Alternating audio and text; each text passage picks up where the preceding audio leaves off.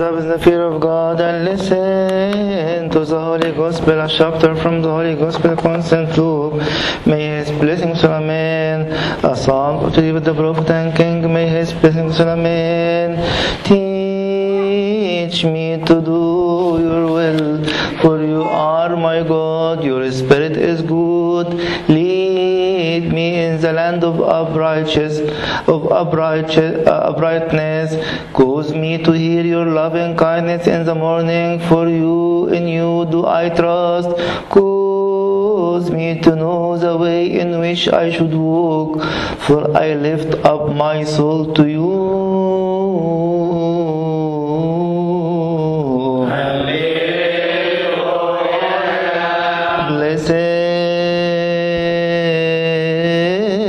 Comes in the name of the Lord, O Lord, Savior of us all, Jesus Christ, the Son of the living God. Glory be to you forever and ever, Amen. And it came to pass, as he was praying in a certain place, when he ceased, that one of his disciples said to him, Lord, teach us to pray, as John also taught his disciples. So he said to them, when you pray, say, Our Father in heaven, hallowed be your name, your kingdom come, your will be done on earth as it is in heaven. Give us day by day our daily bread, and forgive us our sins, for we also forgive everyone who is indebted to us. And do not lead us in temptation, but deliver us from the evil one. And he said to them, which of you shall have a friend and go to him at midnight and say to him, Friend, lend me 3 loaves, for a friend of mine has come to me on his journey, and I have nothing to set before him? And he will answer from within and say, Don't trouble me, the door is now shut, and my children are with me in bed. I cannot rise and give to you. I say to you, though he will not rise and give to him because he is his friend, yet because of his persistence he will rise and give him as many as he needs. And I say to you, ask and it will be given to you, seek and you will find, knock and it will be open to you. For everyone who asks receives, and he who seeks finds, and to him who knocks it will be opened. If a son asks for bread from his father, from any father among you, will he give him a stone? Or if he asks for a fish, will he give him a serpent instead of a fish? Or if he asks for an egg, will he offer him a scorpion?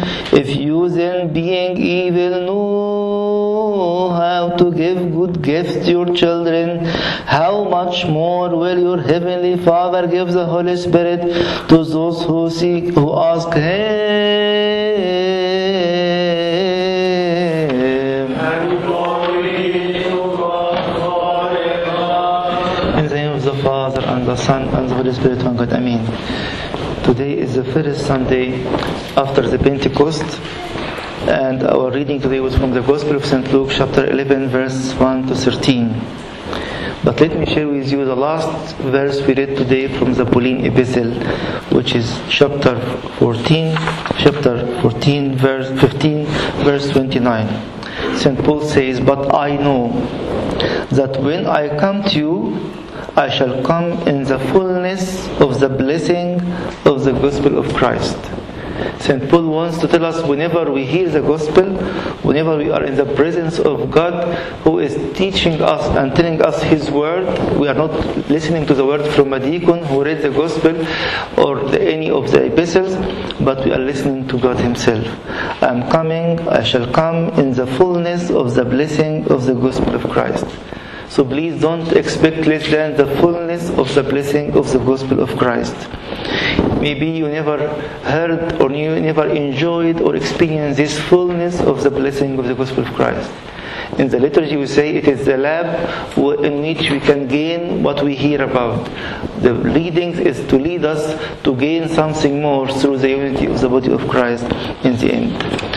Back to our reading today was the Gospel from St. Luke from verse 1 to 13, chapter 11. the disciples have seen the Lord doing many miracles. He raised the dead, and He calmed the storm, and He healed many different diseases, and He created an eye or eyes for this man who was born blind. But they never told Him, teach us how to calm the storm. They never told Him, teach us how to raise a dead person. The only time that mentioned in the whole Gospels, the 4 Gospels, this time, teach us how to pray.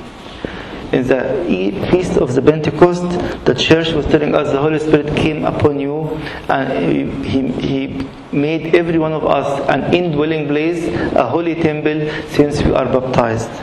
And it's time to use this power to start first to learn from the Lord how to pray.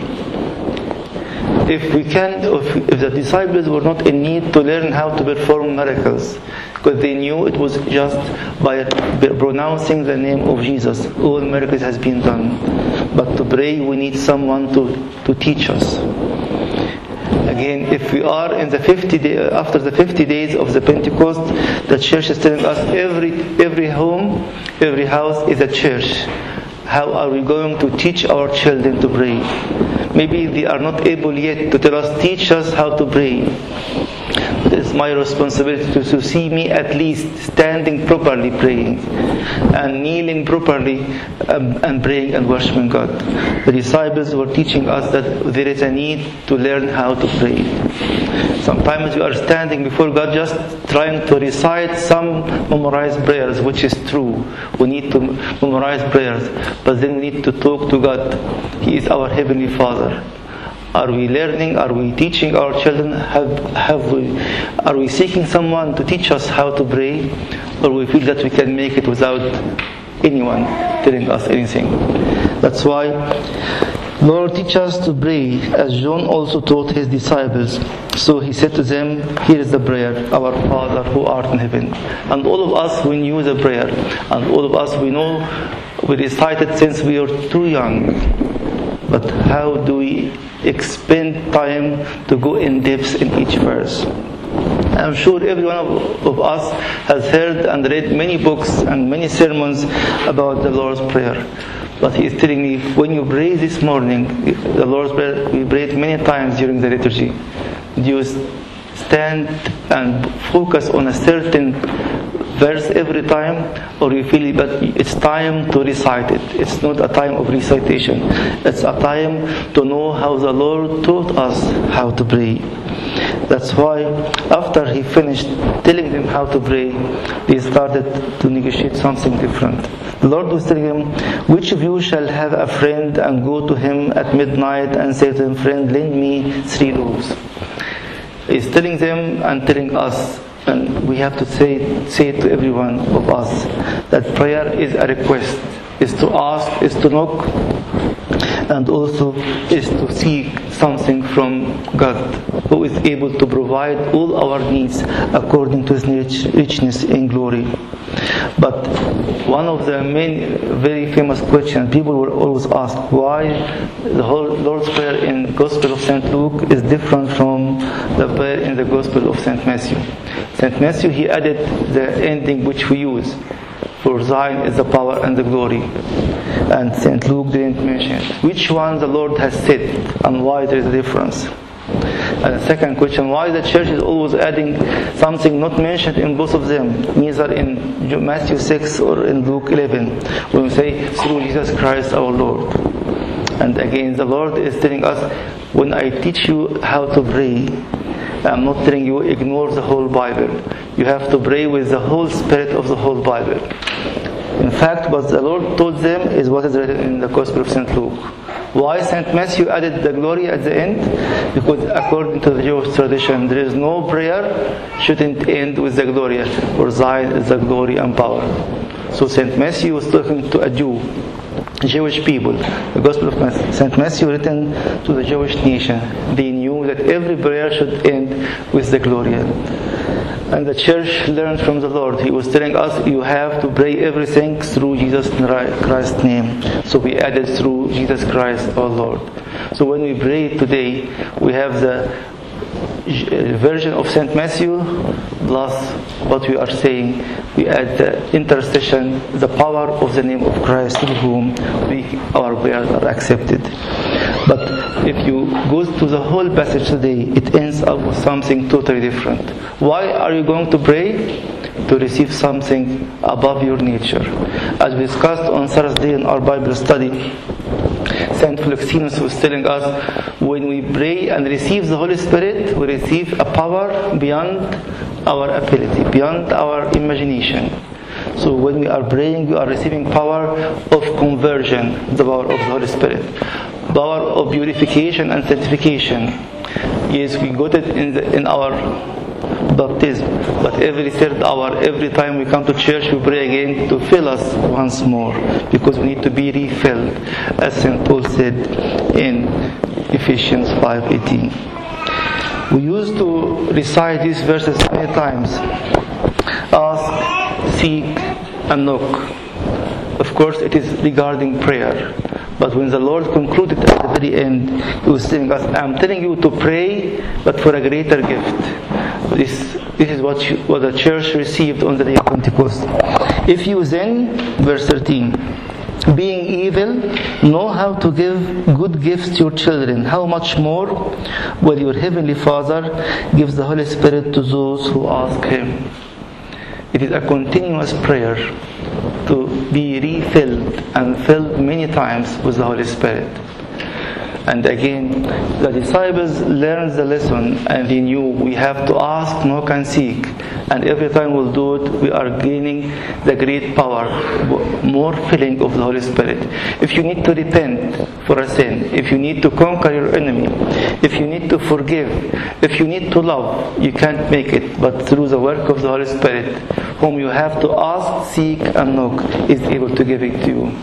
And the disciples in the book of Acts chapter 4 was showing us we learned the lesson. And he wanted to tell us, we also have to learn the lesson, to know that in His presence, when we pray, when we ask, seek, and knock, we are going to receive something. In the book of Acts chapter 4, from verse 29, there was a great threat from the Roman Empire, from the high priests, from the Jewish religious leaders, and they started to gather all of them and to pray. And after they prayed, hear what they said: and now, Lord, look upon their threats, and grant to thy servants to speak thy word with all boldness, while thou stretched out thy hand to heal, and signs and wonders are performed through the name of thy holy servant Jesus. And hear what happened. And when they had prayed, they listened and they prayed. The place in which they were gathered together was shaken, and they were all filled with the Holy Spirit and spoke the word of God with boldness. So the disciples were showing us the same once more. When we are gathered, when we pray together, the Holy Spirit will come upon us and we receive more power to speak boldly with the word of God. As if the church in the fast of the apostle is telling each one of us, now every liturgy you are in the presence of the awesome God. In every liturgy you are uniting yourself with the Son of God, seeking more filling of the Holy Spirit. When you go out after the liturgy, what are you going to do? To blaspheme against the Holy Spirit? To blaspheme against the Word of God? To live your old sinful life as it was? He was saying, after that, they were all filled with the Spirit and spoke the Word of God with boldness. Whom are you going to speak the Word of God with boldness after you receive additional power? Again, we spoke before many times that how people can blaspheme against the Holy Spirit, not with their tongues, not with their teaching, but with their behavior. When we deny that we received a power of conversion and we are still living the same sinful life. We heard the same words many times, but I am insisting, I'm not going to depart from my bad attitudes, because this is me. You have to accept me as I am. Yes, God is accepting you as you are, but He is not accepting your attitudes as they are, because your actions and your deeds and your rejection for conversion, your rejection for repentance and confession, it shows that you are not worshiping Him, but you are worshiping yourself. That's why you'll find St. Peter, who is telling us today in the Catholic Epistle, what sort of belief do you receive? What sort of power? Why do you receive? Why are you seeking His Holy Spirit? He says in verse 2, elect according to the foreknowledge of God the Father in sanctification of the Spirit. If we go out of the liturgy, after praying, after seeking, knocking, and asking for the Holy Spirit to refill us, we are seeking a sanctification of the Spirit. Why? For obedience and sprinkling of the blood of Jesus Christ. He is putting the two ways in front of our eyes, and we have nothing else to preach in the church, whether the way of sanctification or the way of unholiness, the way of destruction or the way of eternal life. Does it make us fearful? It makes us balanced, to know that every single word comes of our mouths, it shows where we are. If you are blaspheming against God, or we are following Him. If you are testifying with boldness to His word, or we are testifying that we are worshipping ourselves. Here is my mind, I'm not going to change. That's why St. Peter continued in verse 3, and he said to us, we have a living hope through the resurrection of Christ Jesus from the dead. This is our living hope, that every time we come before Him, He is going to change us. Why? Because He is faithful to fulfill His word. Jeremiah, in Jeremiah chapter 1 verse 12, he said, He is watchful to perform His word in our life. So please, this liturgy and every liturgy, it's a time of conversion, a time to receive a more filling of the Holy Spirit. Please reject all what you came with in your mind. Accept something new. Accept a new filling to speak boldly to everyone with the Word of God. I'm sure that everyone is coming to the liturgy with his own pains, with his own troubles, with his own problems. He is telling you it's time to put it on the altar. It's time to believe that I am the one who is managing the whole world. You can't manage your life, you can't manage the life of your children, but He is the Creator, the Pantocrator, who is mighty and able to save. Through prayer, we are able to obey for the sanctification of the Spirit. Let us all pray this liturgy in a different spirit, to receive new filling and to enjoy speaking boldly with the word of God to everyone, to be filled and filled more. May the glory of our Lord Jesus Christ be with you from now and forever and ever.